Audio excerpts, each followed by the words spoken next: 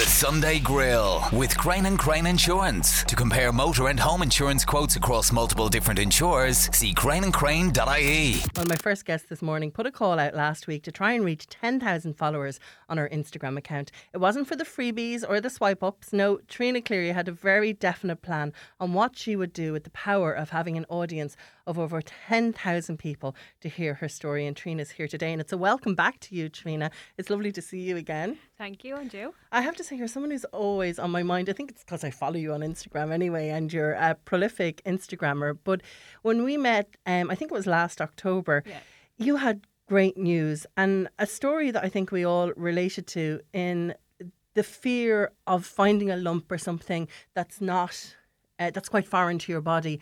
And the fact that you took a really long time to go to the doctors. Will you take us back to that just for a few minutes? Yeah, so my story, I suppose, started in February 2018 when I found a very small lump in my left breast, which I ignored because I was naive. I thought I was too young for anything sinister. Ignored it for 6 months. So it was October when I went to my GP. Also thought, oh, you're too young or whatever, for it to be anything sinister. It's probably just a cyst, but let's get you checked anyway. Waited about 10 weeks then and got my appointment with the breast clinic, and on that day, on the 17th of October, they diagnosed me with breast cancer, which then led into obviously treatment starting in November. November was chemo, April was a lumpectomy, which was unsuccessful, and then I opted for a mastectomy with no reconstruction, and they told me that, yeah, we got it all, you're all clear.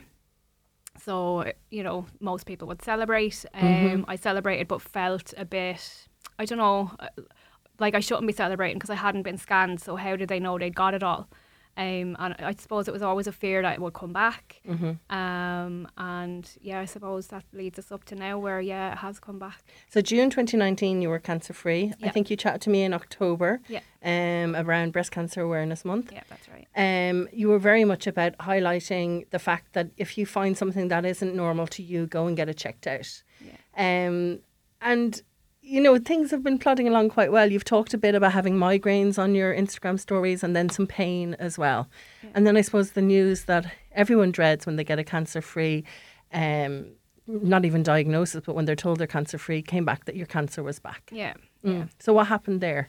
So you had this pain. Yeah, so shortly after I finished chemo in March, I had this constant pain in my thigh, and it wasn't that I'd been exercising and pulled something that was deep in my leg. So I knew that it was something more than just a pulled muscle or something. My oncologist is so good. If I said I had a pain in my finger, he'd get me scanned.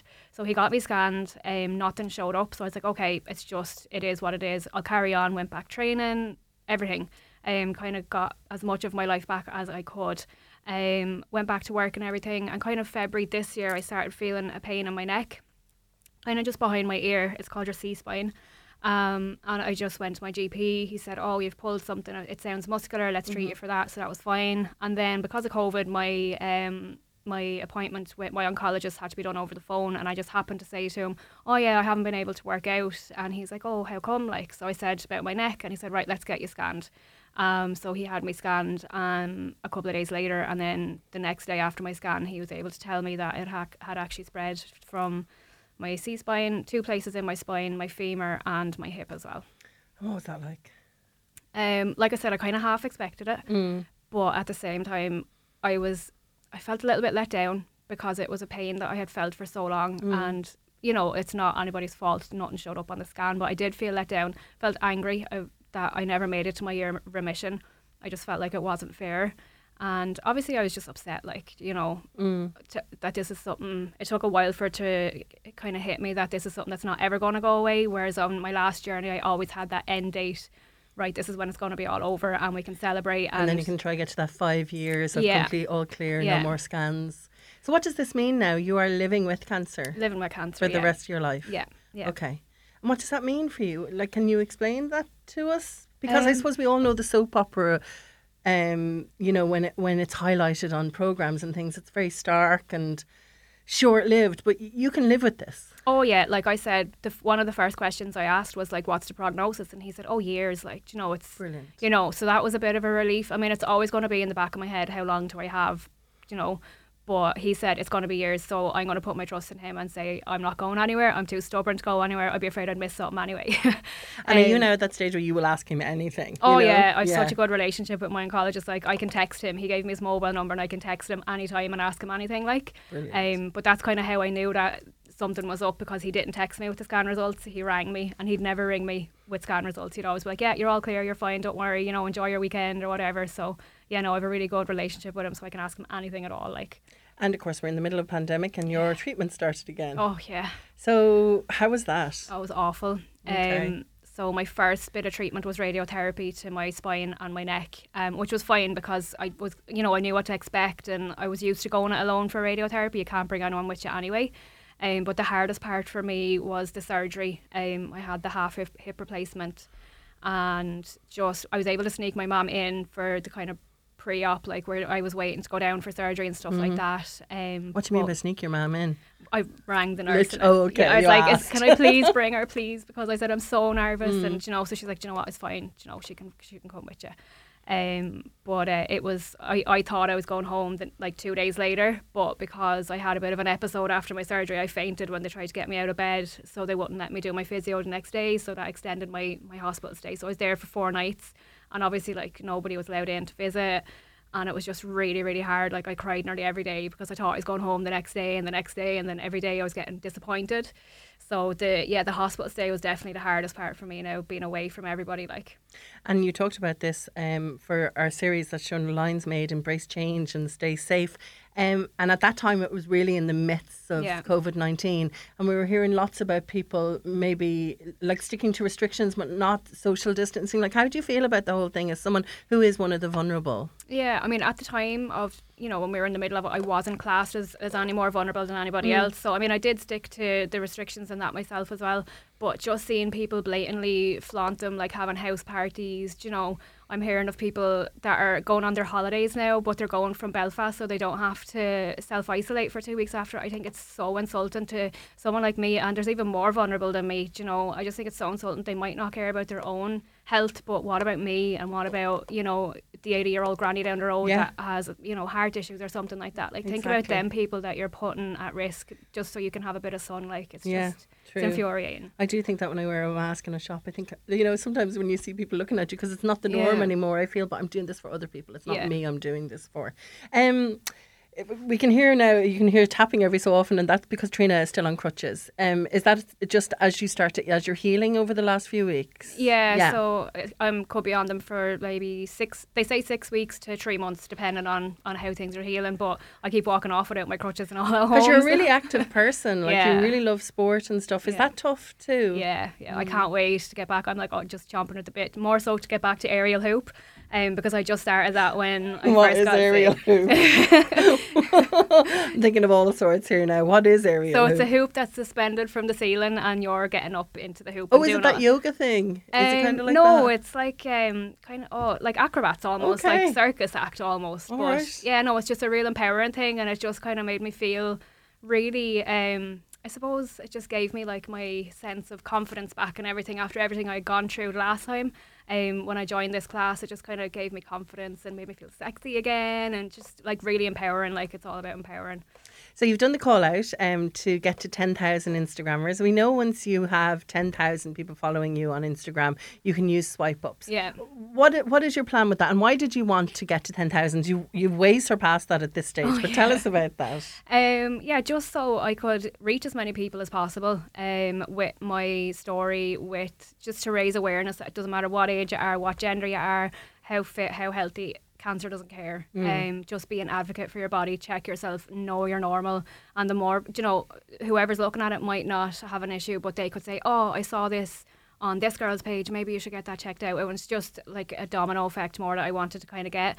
And then like for the swipe up, it was more so just to be able to share information, say from the likes of the Irish Cancer Society or Breast Cancer Ireland, Marie Keaton, all of those kind of people who would put information out there. I can do a direct link to them and just hopefully make a difference to somebody else's life so that they don't have to go through what I've gone through. Okay. Well, you've put up on some of your highlights, things that you'd like to do. It's Trina's life list. Yeah. People can check them out there. You want to do lots of travelling, but at the moment you want to travel around the west of Ireland in a camper van, which is quite doable right now that we can travel to other counties. You want to climb the Stairway to Heaven in Fermanagh, which is a tough one. You want to do the Giant's Causeway, the rope bridge, all the bits around there. You want to go paddleboarding, you want to go glamping, you want to get married, no pressure on the boyfriend. I know, he'll be cracking now listening to this. And how is he with everything? Because is your relationship newish? It was quite new.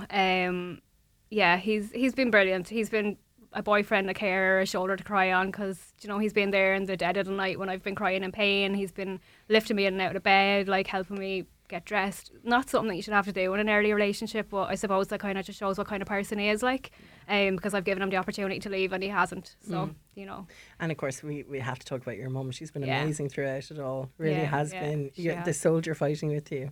She's been there the whole time, like, and my sister of course, and obviously my dad was there when we got the news the second time, and my son's out in the car there now wanting to shout out as well. So there you go. There's your shout out. What's his name? Corey. There you are, Corey. Listen, Trina, thank you so much for coming in today. It's been so lovely to talk to you again. I'm sorry it's in these circumstances. I thought we'd maybe talking to you next October, saying that you were really heading towards year 2 of All Clear. But I have to say you're just a phenomenal person. Just to watch you on Instagram and how you've embraced this new diagnosis with positivity and determination is phenomenal. If you want to give Trina a follow, she is Tri, Tri Cleary on Instagram. You can help her reach 20,000 followers at this stage. Again, it's Tri_Cleary on Instagram. Trina, thanks so much for coming into the Sunday Grill this morning. Thank you very much. The Sunday Grill on Beat 102 103. Well, if you are looking for a big change in your life, then the one and only Baz Ashmahy could be here to help. So far on his series Wingman, he has helped fulfil a farmer's dream to perform on stage, organise an ultimate lads road trip and much, much more. And now he's looking to guide more dreams for series 2 of Baz Ashmahy Wingman. And Baz is on the Sunday Grill this morning. Hiya. Hiya, how's it going? Good, how are you? Sure, Jesus, I can't smile wide enough. Everything's great. Tell me this. Yeah. Have you been to the hairdressers yet? Do you want me to go? There's very divided opinions out there about my been. Well, how are you feeling about the hair? Are you doing the man bun type thing? I was actually grown for a part. I was supposed to be playing in something, and then COVID happened, and that didn't happen. And then I kept growing it, and sure, now it's exactly what it is. So I think I'm due a cut very soon, to be honest with you. Was there any stage in the growing that you thought, because I think men have a really strange relationship with their hair. I've seen so many people just take the razor to it because it actually growing out annoys them a certain amount. Was there any stage where you thought, I like this? No, I liked it at the very start when I just started growing it, and then you get to this middle stage. I'm half Egyptian, so I have very curly, afro-y kind of hair, and it's just wild. But there was a part of me going, God, maybe I could rock a big silver afro. Maybe that'll be great. And then the reality is, maybe that's not great, actually. Maybe that's not the look I want. Even in my house, the kids are very divided. Half of them want me to cuddle it, and the other half are in tears if I cuddle it. So there you we'll go. wait and see. Yeah, we will wait and see. Yeah, we'll wait and see. Well, I was trying to think of a word to describe Wingman when I knew you were coming on this morning, and I think the word I have is heartwarming. Yeah, I think so too. It's funny, as I've gotten older, a lot of the shows I do, they tend to have the same ethos to them, which is, I think it's ever since I did 50 Ways to Kill Your Mammy, and I watched my mother achieve things that others and maybe in herself she thought impossible, and I watched her grow and flourish and flower from it, and I got addicted to it in a way. And then I suppose there's so much negative stuff on TV, and when you're a program maker or a documentary maker, I kind of wanted to do stuff that someone would watch and feel inspired or feel motivated, and so I ended up starting to do things like Wingman, which is it's a real simple premise. It's just the fact that there's loads of us out there who have said for years, God, I'd love to do something, whether it's give up smoking or climb a mountain or get on stage and do stand-up or whatever. Everyone has whatever it is in them. And sometimes the people that know you best, they kind of know you too well. So they've seen you talk about this for so long that even they don't believe you anymore. And sometimes it takes just someone else. It takes a stranger. It takes someone outside of that regular circle of people that you're with to kind of give you a budge and give you a motivation and kind of just takes one person to believe in you sometimes, you know. And isn't it a case, and I'm thinking of the farmer from series 1, that I always think Jimmy, and I always think that when you're a kid, you're thrown into all these different types of hobbies. But as you get older, those opportunities just pass you by. You know, you're not going to hear of a 35-year-old who suddenly decided to take up ballet. So there's something kind of unusual about people grabbing this new hobby by the horns, really. You see, I've learned myself. I self-analyze quite a lot. Okay. And I've learned myself over the years that it's when you compare yourself to other people that you're in trouble. You know, you don't have to compare yourself to anybody out there. Only who you were yesterday. So, like, you can. The anticipation of doing something is always much worse than the actual doing. Do you get me? Yeah, totally. Like, you thinking about, oh God, I'll go on a diet. Oh, geez, I'm dreading it. And you're a week in, you're thinking, oh, this is awful. You know, that's a nonsense way to look at it. You know, you just have to do day by day by day, and you know that it's a realistic thing that you're aiming for. You know, it's that real worry being a lack of faith, isn't it? Fear is an awful wall that sometimes people face it, and whether it's the fear of failing or the fear of just committing to doing it, being or talked whatever about, it is, a real Irish thing. Exactly. And then people just stop and they go, I won't do it. Yeah. And that's heartbreaking to me, because I tell you one thing, I failed at so much in my life. Really, I failed so much more than I've ever succeeded. But I've learned from everything that I failed at. And I have an ability where I'm like, I'll throw my hand at anything. I'll just give it a go. And what's the worst that can come out of it? You know, what's the worst that can happen? I tried something, I failed. At least I gave it a go. Don't you want to be that person who just threw caution to the wind and just gave it a go, you know?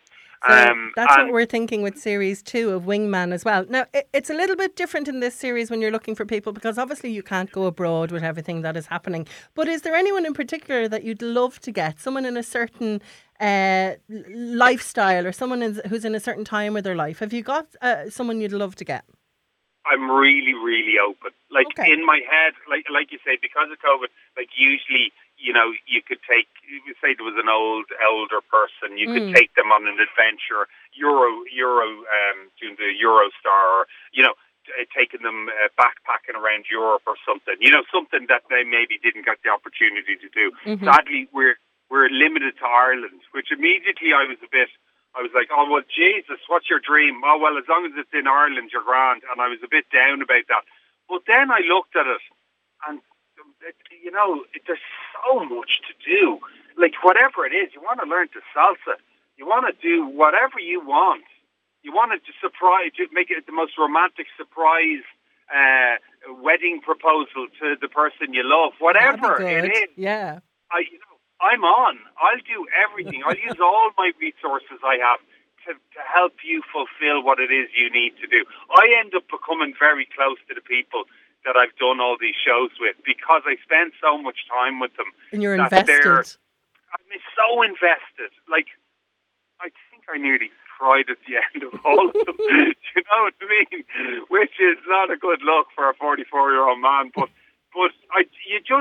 you can't not care about people and seeing people achieve things. Like you mentioned Jimmy earlier on. But Jimmy did the Panto last year in Drogheda. And I was so proud of him. And that's the thing, not just for the programme, but changing their life as they move on as well. Because that's what it's about. Like, you might never go on to be a major salsa dancer, but maybe you'll become part of a salsa club, and maybe you'll make some new friends like that. And get a and community maybe it'll from open it. up a new... Don't let people tell you what your limitations are in life. Like, that's what I've learned. people told me all my life, I won't do that, and what could you do, and why would you be the one? And, it's nonsense. Yeah.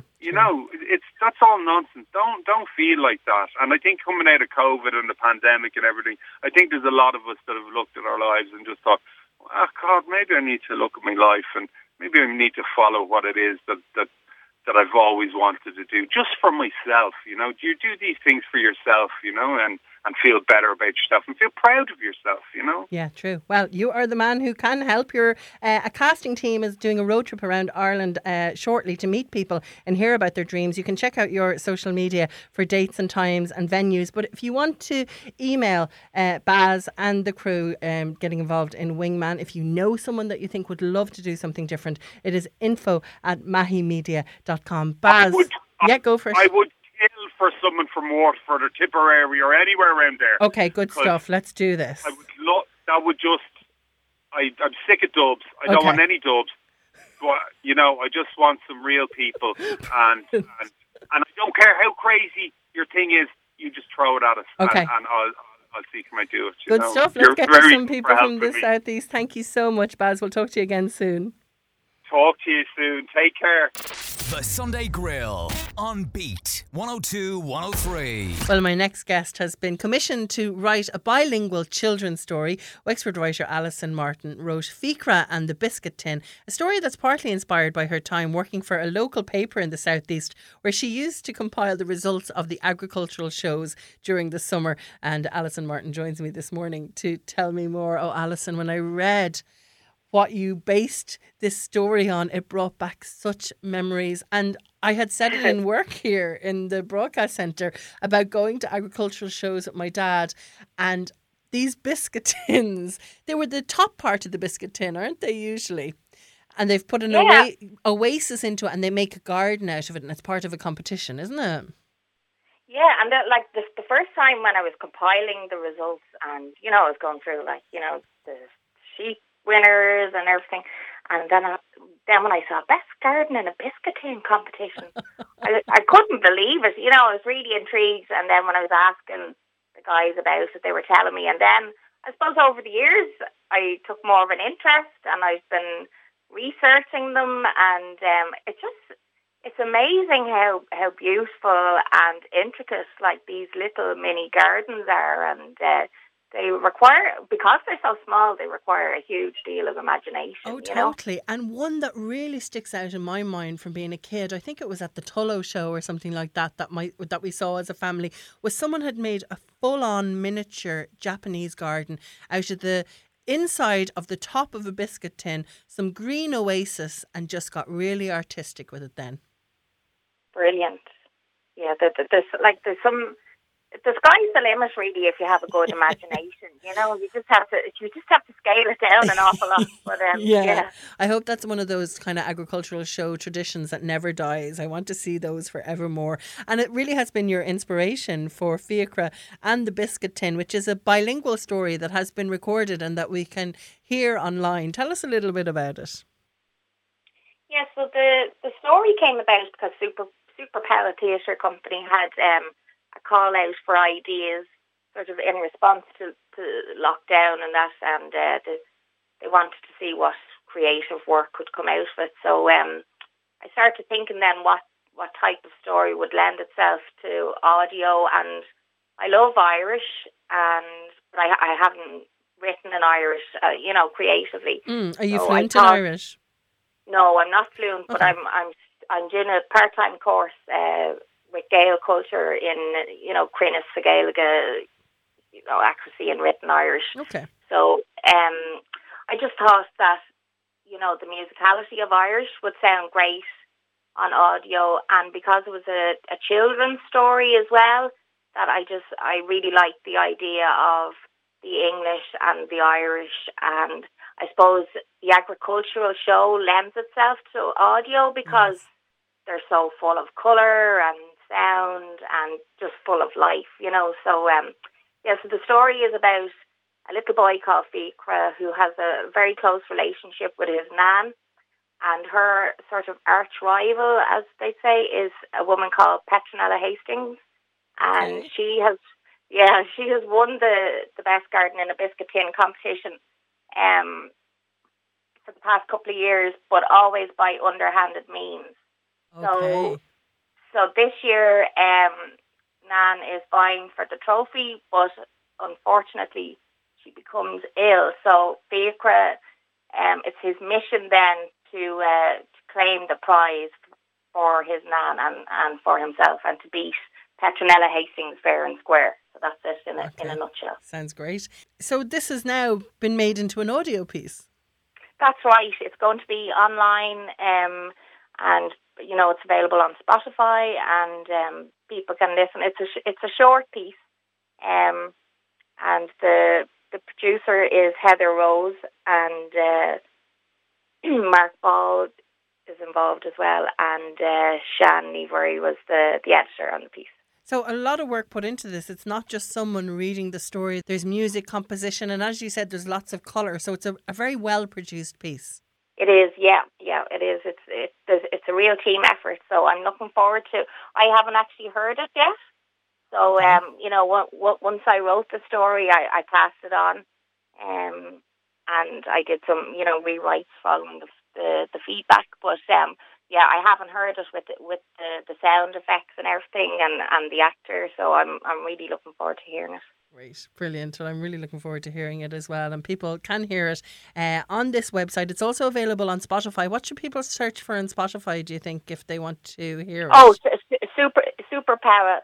So it's Super SUPER, and then PAUA and Stories. Okay. So Super Power Stories. There's actually a series of stories. Brilliant. And they've come at a great time, because obviously, children they haven't been going to school as normal, and there's some really interesting pieces that people can dip into. Good stuff. Well, as you said, if you search for Superpower Stories on Spotify, and the website as well is Superpower, and again that is superpaua.podbeam.com is the website, and Alison will watch out for your story about Fiacre and the biscuit tin. Thank you so much for talking to us this morning.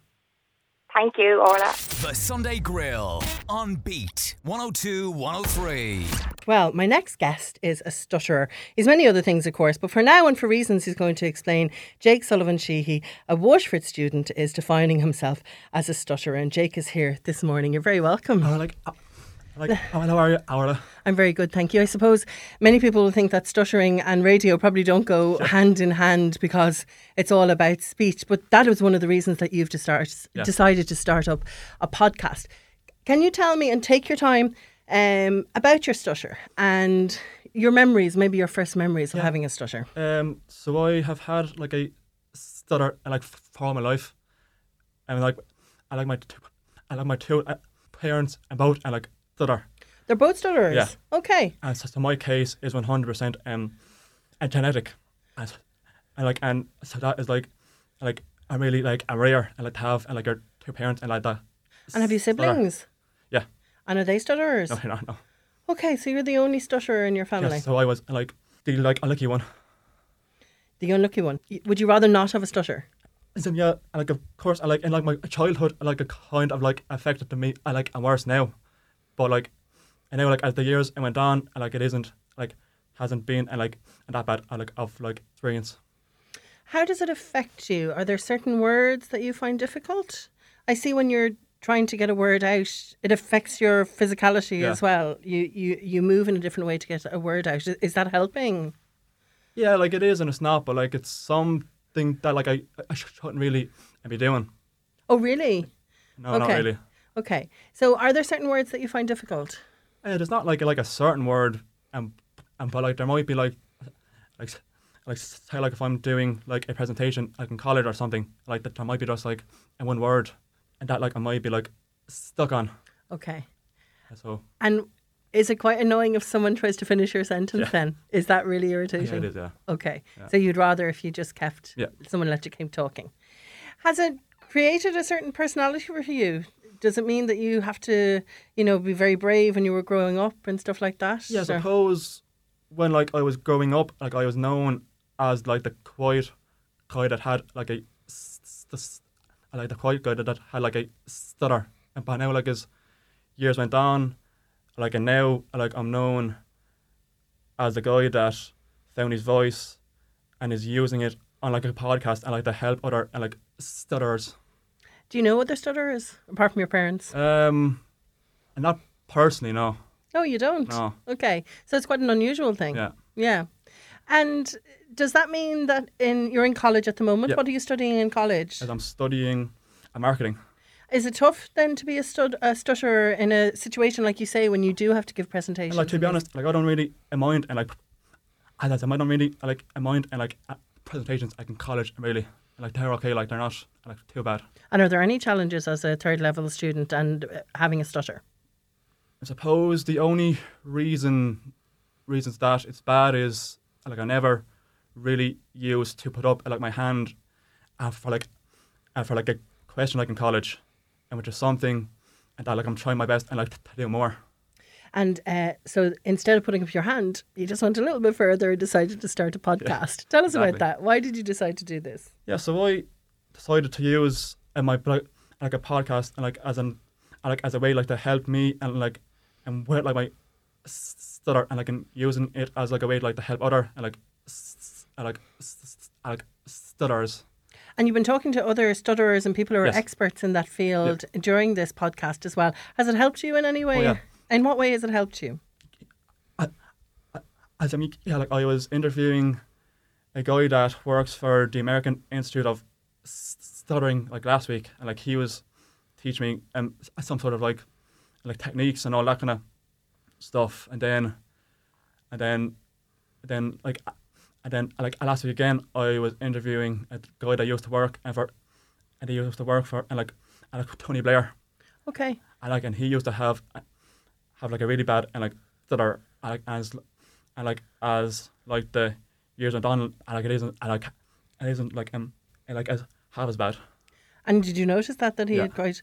And do you find as you get older that your stutter is getting better?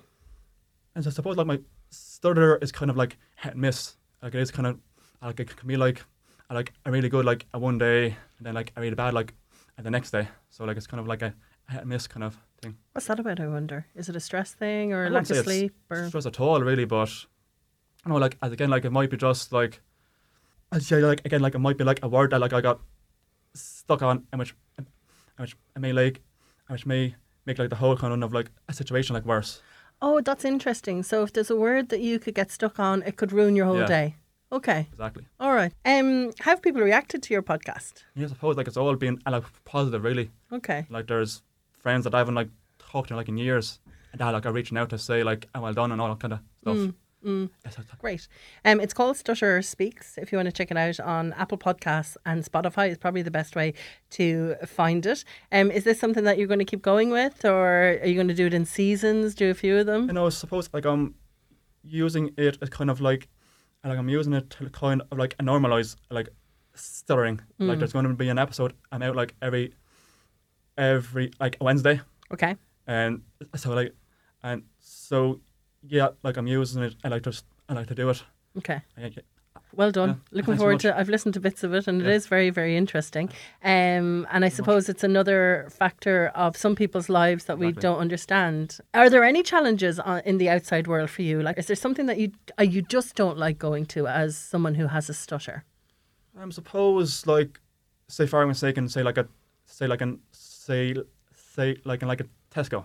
Okay. And say for argument's sake, if I can't like find like something, I don't really like going up to like and asking like a question. Okay. But it is like something that like I'm trying to like work on.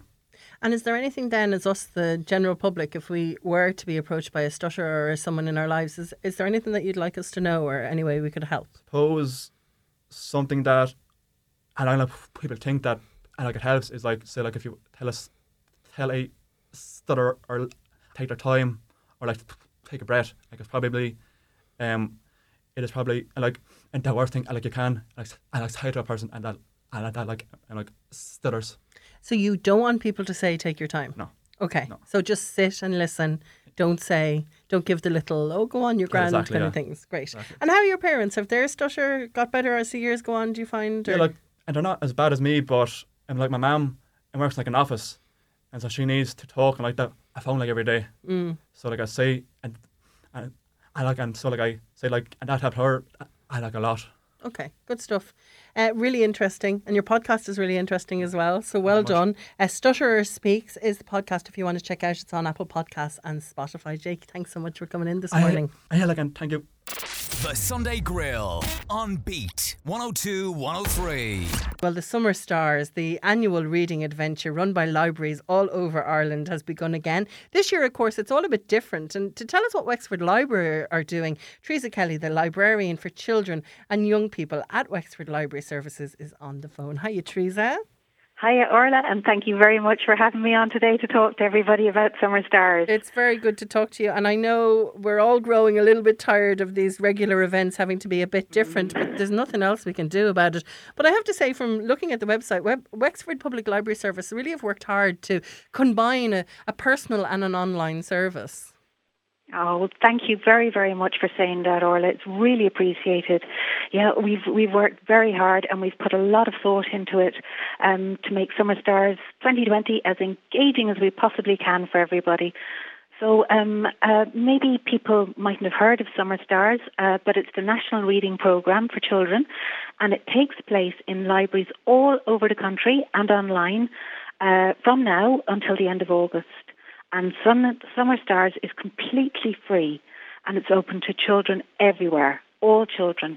And how would it have worked usually? Is is it almost like a readathon from back when I was in primary school? Is that how it works? It would be very, very similar to a readathon, Orla. What you do is you sign up for it, and then you kind of take a record of the books that you'd read.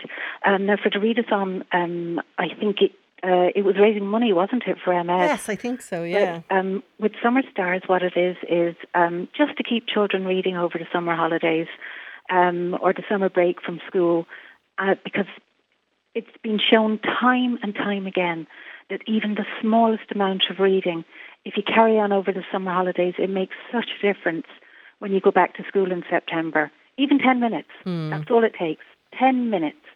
And I had a look at some of the list of books. I suppose thinking that I would see all the Roald Dahls and stuff like that I read when I was a kid. But the list, and it's different sections, so it's 4 to 7 or 10 to 12, age groups like that. The list is so eclectic. There's so many books out there. I suppose we hear a lot about the young adult series, but there's so many books for kids of all different ages now. It's fantastic, isn't it, Orla? Yeah, absolutely, it's brilliant. But the Roald Dahl ones are still there. The Roald Dahls and the Edith Blyton, the classics. Yeah, I mean they're still so popular. But we've got all the latest ones as well. We'd have we'd have the David Walliams. Of course, we'd have the Wimpy Kid. We'd have the Dork Diaries. We'd have all the Harry Potter series, and then we'd have for younger children we'd have Horrid Henry, Winnie the Witch, picture books for younger children, all the classics and all the new ones as well. Okay, so how does this work? Well, how it works is what you do, very, very simple, Orla. All you do is phone your local library, and the details and phone numbers for all your local libraries are to be found at www.wexfordcoco.ie/libraries. Okay. Find out the phone number, ring them up, and what they'll do is they'll take your details over the phone, they'll register you for the Summer Stars, and then all you have to do is call into your library and you can collect your books. They'll have activity sheets for you, and they'll have a Summer Stars card, and you'll be able to use that to record the book or the books that you read. And this year we're going to be offering something a bit special. If you like, what you can do is you can choose to collect a mystery bag of fantastic books from your local library.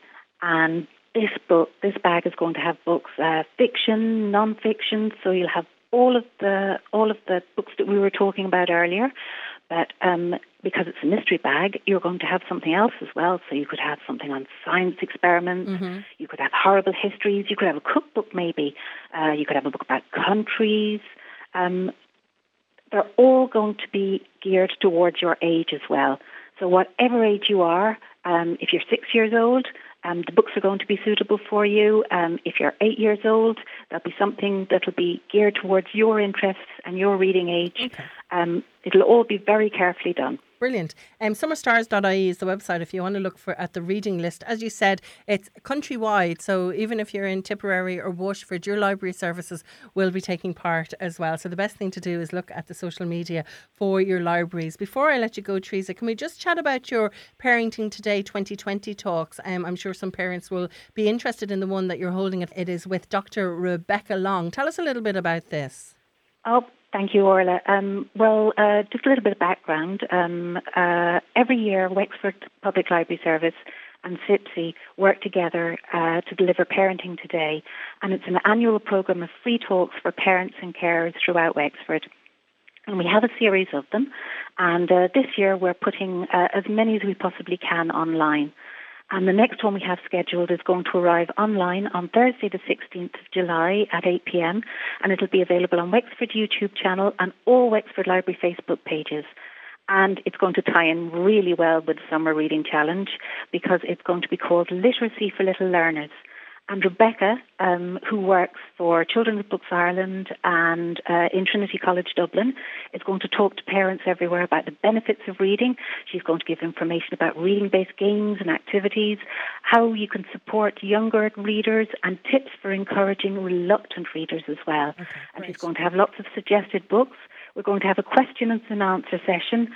And like you were saying earlier, Orla, questions can be submitted to Library HQ at wexfordcoco.ie. All the details will be online. Okay. And just submit them by Friday the 10th of July and Rebecca will answer them. Brilliant. So it is actually the 10th of July by 5 o'clock on Friday is when you should get your questions in, but the event is actually on the 16th of July, and as we said, that is from Wexford Library Services, so you can check that out on your social media. It's Parenting Today 2020 Talks, Literacy for Little Learners, and as we said, Summer Stars, which is running all summer, and that's summerstars.ie. Teresa, thank you so much for talking to me this morning. Thank you so much, Orla. Just if people don't have a library card, there's no problem at all. All you have to do is just go onto our website, sign up for free, and you'll be good to go. We'll be by the phones, we'll be waiting for your call, and we're really looking forward to seeing everybody. Brilliant, Teresa. Thank you so much, and we'll talk to you again soon. Thank you, Orla, very much. On Beat 102-103. Well, probably one of the first major events of 2021 to go virtual thanks to COVID-19 is the BT Young Scientist and Technology Exhibition. It's the first time in its 56-year history that the event will not be held in a physical setting. Students will now be exhibiting virtually and judging will take place across digital platforms. The woman behind all the organising is Wexford resident Mari Cahalan, and she is the head of the BT Young Scientist. She's here to tell us more. Hi, Mari. Hi, Orla. How you doing? I'm very well, thank you. I have to say, this must have been a massive decision because we hear about shops closing, events in the summer, but this is so far ahead and such a part of the fabric of Ireland. It must have taken a lot to make this decision. Yeah, look, we spent probably since March looking at things, tracking things to see how things were going. And with the uncertainty around the schools, definitely up to the closure for the summer holidays and everything else, we sort of felt that it wouldn't be fair for us to look at putting on the public exhibition. And we may not get a licence because we welcome 50,000 visitors every year. So mass gatherings and everything else around that. So then we looked at different scenarios to see what would suit best. And we know that the students, because people aren't getting out and about as much as they can, they're probably bored at home and all the rest. So we just wanted to sort of say, look, it's going ahead. We never thought that we would cancel. And that was one thing that we made decision day one, that it was going ahead in some guys. But it gives certainty to people, gives certainty to the students that we want involved that, look, it is happening. It's going to happen virtually. Entries are open. So get on and start thinking about your projects. So lockdown happened, about 10 weeks after the Young Scientist exhibition of 2020. So you had a lot of time to think about 2021. But as you said, it's 50,000 people going to the RDS to see this exhibition. Was there ever an inkling that you might be able to do this? I think in the early days, because the lockdown was coming, nobody knew, as I said. We were tracking what was going on, watching, of course, what HSE and government were saying, health and safety of everybody that would potentially come and visit or take part in the exhibition was always top of mind. So we looked at it in that guise. And when things weren't getting any better, and as the crisis actually deepened and worsened, and no sight of a vaccine, we just sort of said, look, we have to look at this. We have to be practical about it. And that's what we said. Look, at the end of the day, BT is a technology company. So this is in our DNA. So it's something, it'll be a challenge, I'm not going to lie, because it is such a massive undertaking to put everything virtually. But we just said, look, let's go for it, see what we can do. Had the backing of the charitable trust that we run the Young Scientists on behalf of. And I must say the messages of goodwill, I spent a lot of time yesterday on email, letting sort of the judges know what we were doing, letting our partners know, letting media know what we were doing. And the messages of goodwill have been absolutely fantastic, and everybody's just thrilled it's going ahead. Yes, because I think, as I said, January to me is the Young Scientist. I've never taken part in it, but it is Young Scientist Month. It's what I expect to see in the newspaper every year. It is a fabric of our Irish society. Yeah, absolutely. And it's something that personally I'm delighted to be involved in now for 20 years. And I know all my colleagues in BT, we've been doing it for 20 years as well, are so delighted about. But it is that. I've heard so many people that have been sort of sceptical about it, or have been partners for the first time, or taken part for the first time, going, don't know what it's going to be like, is it all that? And they say they walk through the doors of the venue and they go, oh my good God, can we bottle this? Wow. Can we take it home? It's really uplifting. So my task and the team's task now is how do we do that and replicate it online? Yeah, and bottle virtually. It online. Like one huge Zoom table quiz, Mary. Well, we will, and that is one of the things that we will be doing with the students that are taking part. We always do a table quiz. Okay. So we're more than likely are going to do it, like, we'll do it on something like Microsoft Teams or Zoom, or we're looking at platforms. What we're looking at is the most secure platforms for the students from a child protection point of view, from a GDPR point of view. So we're ticking all those boxes as well as we go along. So there's so many checklists that I'm coming up with. But what we want to do is we want to replicate the BT Young Science Technology exhibition virtually. So everything people would have seen when they came to the RDS, like the primary science fair, that's going to take place. The stands that our exhibitors put together, they're going to be there, but they're just going to be virtual. And work out how we'll do that to make them shine. The student project's going to be there. People won't be able to get to talk to the students, but we're hoping that they'll record videos for us, and we'll be able to show those in the general public. Brilliant. And we'll also be doing our special acts. So people will get to see science in action. Great. So it really is a very balanced mix between appealing to an audience, but also ensuring that the students get to exhibit as they would have. Yeah, and look, the fundamentals of it, the most important part of the exhibition is the students' participation and that journey through the students' participation, and everything else we've built around that, like the science festival, like the primary science fair, all of that is brilliant that we can do that as well. But we need to get the core of it right, that the experience is right for the people. The one great thing about it, Orla, as well, is how many people outside Ireland are finally going to see it. Exactly. And I've heard that with a lot of festivals that I've talked to over the last 4 months, even some of their speakers, that they wouldn't be able to pay for to fly over or wouldn't have been available in Ireland, now suddenly are available. So there are some advantages. Oh, absolutely, absolutely. It's sort of limited possibilities. So we'll get to a point that we'll have to start pulling back and saying, right, this is it. This is how we're setting out our stall. And the first step on that journey was to launch virtually. And it was great to have the backing of the Department of Education and the new Minister, Norma Foley, with that, and so many of our other partners as well. And I think it's had quite a positive reaction, but I suppose people were quite shocked to hear that an event that is obviously a huge event, but a 2021 event has had to go virtual. Did you find that was people's most reaction, a little bit of shock? I think it was. I think it was probably shocked, then welcomed, and then it was sort of like, what else could you have done? Yeah. Like the ploughing went probably 3 or 4 weeks ago. That's a September event, the biggest event in Ireland, but it's outdoor. It was ours because it's indoor, and it's so dependent on the experience. Like, we looked at maybe bringing just the students themselves into a venue and judging them. But then we sort of said, right, what happens if this second wave that everybody's talking about happens? then we'd probably end up having to cancel the whole event. Yeah, so decisions have to be made. The experience probably isn't there other than the students getting to meet each other. And that would be the only part, and meeting the judges face to face. But how could you judge if you've got 3 people on a group and they're all, and say it's a metre apart even then, and then you've got a judge questioning them about their project from a metre away. Yeah. It just didn't work. Yeah, true. But if they're on a call, they can look, they can show their project, they can talk about their project as if they were in the RDS. Okay, good stuff. Well, we'll keep an eye out on the BT Young Scientists and Technology exhibition website to see what you're doing over the coming months. You have much organising to do this year, so I'll let you go to do that, Mari. Thank you so much for talking to me this morning. Thanks, Orla. The Sunday Grill on Beat 102-103.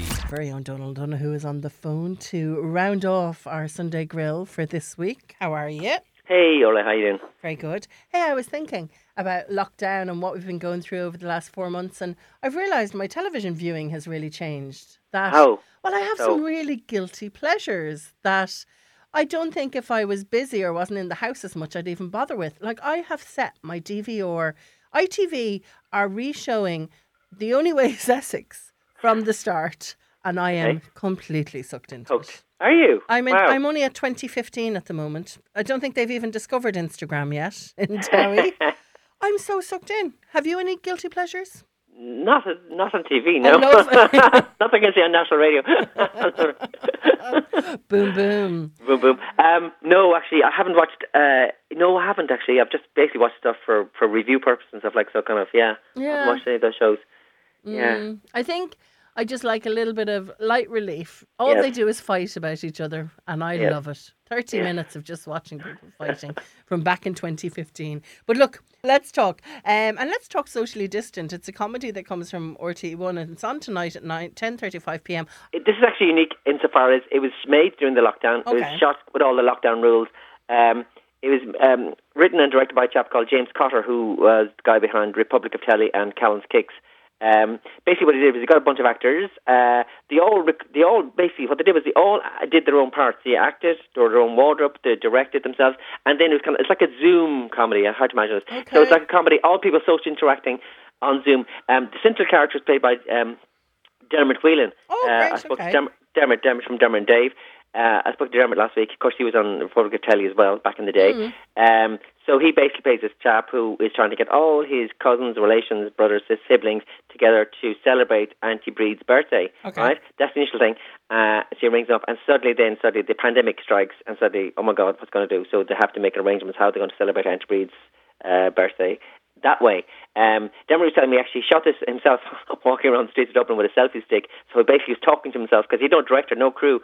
So this woman came out of a house and said, Dermot, not Dermot, are you okay? She thought, like, this guy's gone mad, you know. And then he also had his wardrobe in a bag beside him. So while he was filming himself, he had to keep an eye because some people tried to rob his bag with his clothes in it while he was doing it as well. So is this a one-off or is it a series? It's a one-off. It's a one-off thing. It's a one-off socially distant thing. It got Oliver Callan in it as well, playing 4 different characters at least. At 4 count anyway. So and also you have Eric Lawler who recreates Temple Bar nightclub scene with the use of a kind of a glitter ball by himself. Because you imagine these people are actually in their homes. This is like April. They shot in April, so obviously they couldn't go anywhere. So they had to either use everything that was local to them. Oliver Callum was telling me he had to find some disused house near where he was living or shed with scaffolding in the background and some toilet paper and masking tape as props. Wow. Don't ask me why. So it's kind of bizarre, the whole idea behind how they had to shoot it. Okay, I'll definitely check that out. It's on tonight, so no amount of time to wait. It's 10:35 p.m. on RT1. It's called Socially Distant if you want to check it out. And on Tuesday on RT2, it's Yellowstone at 9:30 p.m. No clue what this is. Well, Yellowstone, maybe just doing the title. Yellowstone National Park, obviously, but this is a... Oh, it's a documentary, okay. No, it's a drama. It's Kevin Costner. Kevin Costner. I actually, you know, until I read about it, it's coming to RT, but it's actually in season 4 in the US because it's obviously hugely popular. It's a Western with, believe it or not, Kevin Costner in it. But Kevin Costner dancing with wolves. Dancing with wolves, dancing with whatever, in this, he's dancing with cows in this one thing because he plays a rancher called John Dutton. And he runs the biggest spread in the US, the biggest ranch in the US, and he's a patriarchal figure. And the interesting thing about this is it's written and directed by a guy called Taylor Sheridan, who you might have known from, I don't know if you saw movies like Hell or High Water, Sicario, Wind River. This guy did all this. Anyway, those three movies are very, very good. If you haven't seen them, go and see them. Okay. But he's the guy behind this. And it follows the fortunes of the Dutton family, headman Kevin Costner. And the cast includes people like Wes Bentley, Danny Houston, Cole Hauser. And it's getting really, really good reviews in the US. And it's kind of like the family have to contend with things like local politicians, the Islemen, the national parks. Okay, I like these sort of dramas. You know, it's a big family drama. Yeah, that's exactly, because you get a bit sick of the whodunits and stuff. Just a nice, you know, not much happens type family drama. Beautiful scenery. It's all shot on location, Montana. Okay. National Park. Definitely going to give this one a go as well. You're on a roll this week. Tuesday, RT2, Yellowstone, 9:30. Then on Thursday is a show that I've actually seen before, and if you haven't seen National Treasure before, have a look at this one. It's just it kind of blew me away a little bit, and not in a good way. It's quite uncomfortable viewing. It's starring Robbie Coltrane. It's called National Treasure. It's been re-shown on Channel 4 at 9 p.m. Do you think uncomfortable is a good way to describe it? It's uncomfortable, yeah. I mean, in a way, actually, Jack Thorne wrote it, didn't he? It's a 4-part drama. It was originally shown back in 2016. Got a lot of buzz at the time, actually, because even though it's a fictional drama, it's you can see where it's modelled on. It's kind of the stories of Jimmy Savile, the U3 operation in the UK, the abuse cases. That's the model. And it opens, you've seen it actually. I mean, the two central performances are superb. You mentioned Robbie Coltrane, who plays a chap called Paul Finchley, and he's the national treasure of the title. And it opens with a scene where he's getting this Lifetime Achievement Award. He's a comedian, and he's probably past his peak. He's well past his peak in some respects, but he's getting this Lifetime Achievement Award. But within 24 hours, all these historical cases of sexual abuse are charges are pressed against him. And this was kind of made in the midst of Operation U3 and stuff like that. Yes, Operation U3, right, was coming. I mean, you can see where it's coming from.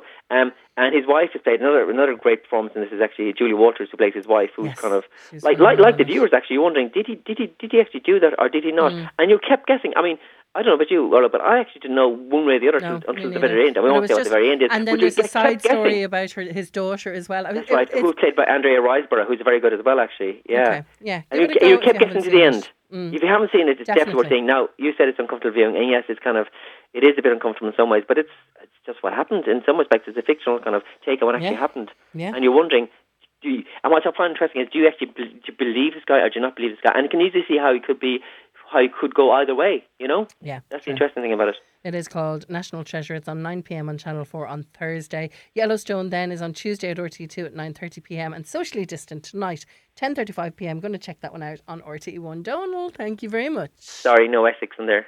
I know. I promise I'll have something like that next week. But you know what? All you have to do is go through all the schedules and hit your DVR for as much reality as you can, and then you can be in my gang. Okay? Okay, thank you. Good stuff. Maybe next week. The Sunday Grill on Beat 102-103.